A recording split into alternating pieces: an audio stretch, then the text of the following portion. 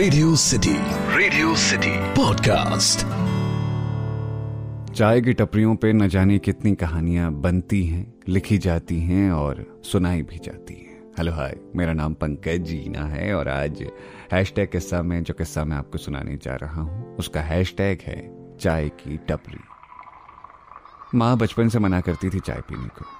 कभी कभी बिस्किट माँ की चाय में डुबोकर खा लेते थे, लेकिन जब भी कहो मम्मी थोड़ी सी चाय दे दो ना, तो वो कहती दांत खराब हो जाते हैं इससे। मैं पूछता तो आप क्यों पी रहे हो? माँ इस पर थोड़ी लाचारी से कहती हम तो बूढ़े हो गए हैं, अब हमको कुछ हो भी जाता है तो क्या हुआ? माँ बाप अपने बच्चों के लिए ही तो करते हैं सब। तुमको खराब आदत ना लगे इसीलिए मना कर रही हूं कि तुमको असर ना पड़े। माँ का बोलना नॉन स्टॉप चलता रहता और इसका असर यह होता कि कभी चाय पीने की हमें जरूरत ही नहीं पड़ती। एक उम्र के बाद कॉफी का चस्का जरूर लगा, लेकिन अब वो भी कभी कभार ही पीता हूं। बचपन में माँ की नजरों से डर लगा कि चाय पीते हुए पकड़ लेंगी तो पिटाई कर देंगी। कभी डर आदत बन गया, पता ही नहीं चला। अब चाय पीने से माँ नहीं डांटेंगी, लेकिन अब मन करता ही नहीं। अपने शहर में चाय की अड़ी पर बैठे रहते हैं, लोगों को देखते हैं। ये चाय की अड़ी सिर्फ अड़ी नहीं है, यहाँ कहानियां बिखरी हैं। एक दो नहीं, हजारों कहानियां। उदय और शीतल चाय पीने आते थे इस अड़ी पर। मैं उदय का दोस्त हूं तो ये कहानी अच्छे से जानता हूं। उदय को चाय की लत थी और वो मेरा रूममेट था। हम दोनों एक एग्जाम की तैयारी कर रहे थे, एक ही रूम शेयर करते थे। जब भी कभी उदय को चाय पीने का मन होता, वो मुझे चाय की अड़ी तक ले जाता। दोस्ती निभानी पड़ती है, वो भी तब जब सामने वाला आपका रूममेट हो। कभी रात के 2 बजे तो कभी सुबह सुबह, कभी कड़ी दोपहर में तो कभी शाम ढले। हम दोनों इस चाय की अड़ी पर आते थे। एक दिन अपनी कोचिंग के शीतल उदय के साथ चाय की अड़ी पर आई। उदय उस दिन घर आकर मुझसे लिपट गया था।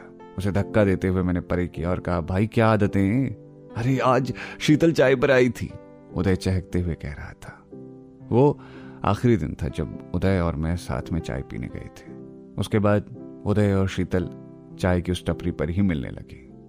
आजकल के रिश्ते सिम कार्ड के 3 मंथ के प्लान की तरह होते हैं। एक दिन शीतल और उदय एक दूसरे से अलग हो गए। जब कभी कभार मैं और उदय साथ में चाय की टपरी पर जाते हैं तो उदय भाई शीतल को बहुत याद करते हैं।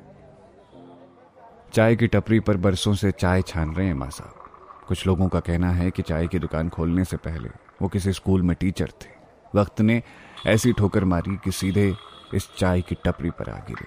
जिंदगी में अच्छे और बुरे दिन तो आते ही हैं। माँ साहब की जिंदगी में भी आए थे।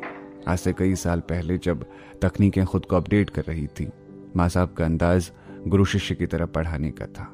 जिस प्राइवेट स्कूल में वो थे वहां उन्होंने एक बच्चे को उसकी बदतमीजी के लिए एक थप्पड़ मार दिया था। बच्चे के माँ बाप अमीर खानदान से थे।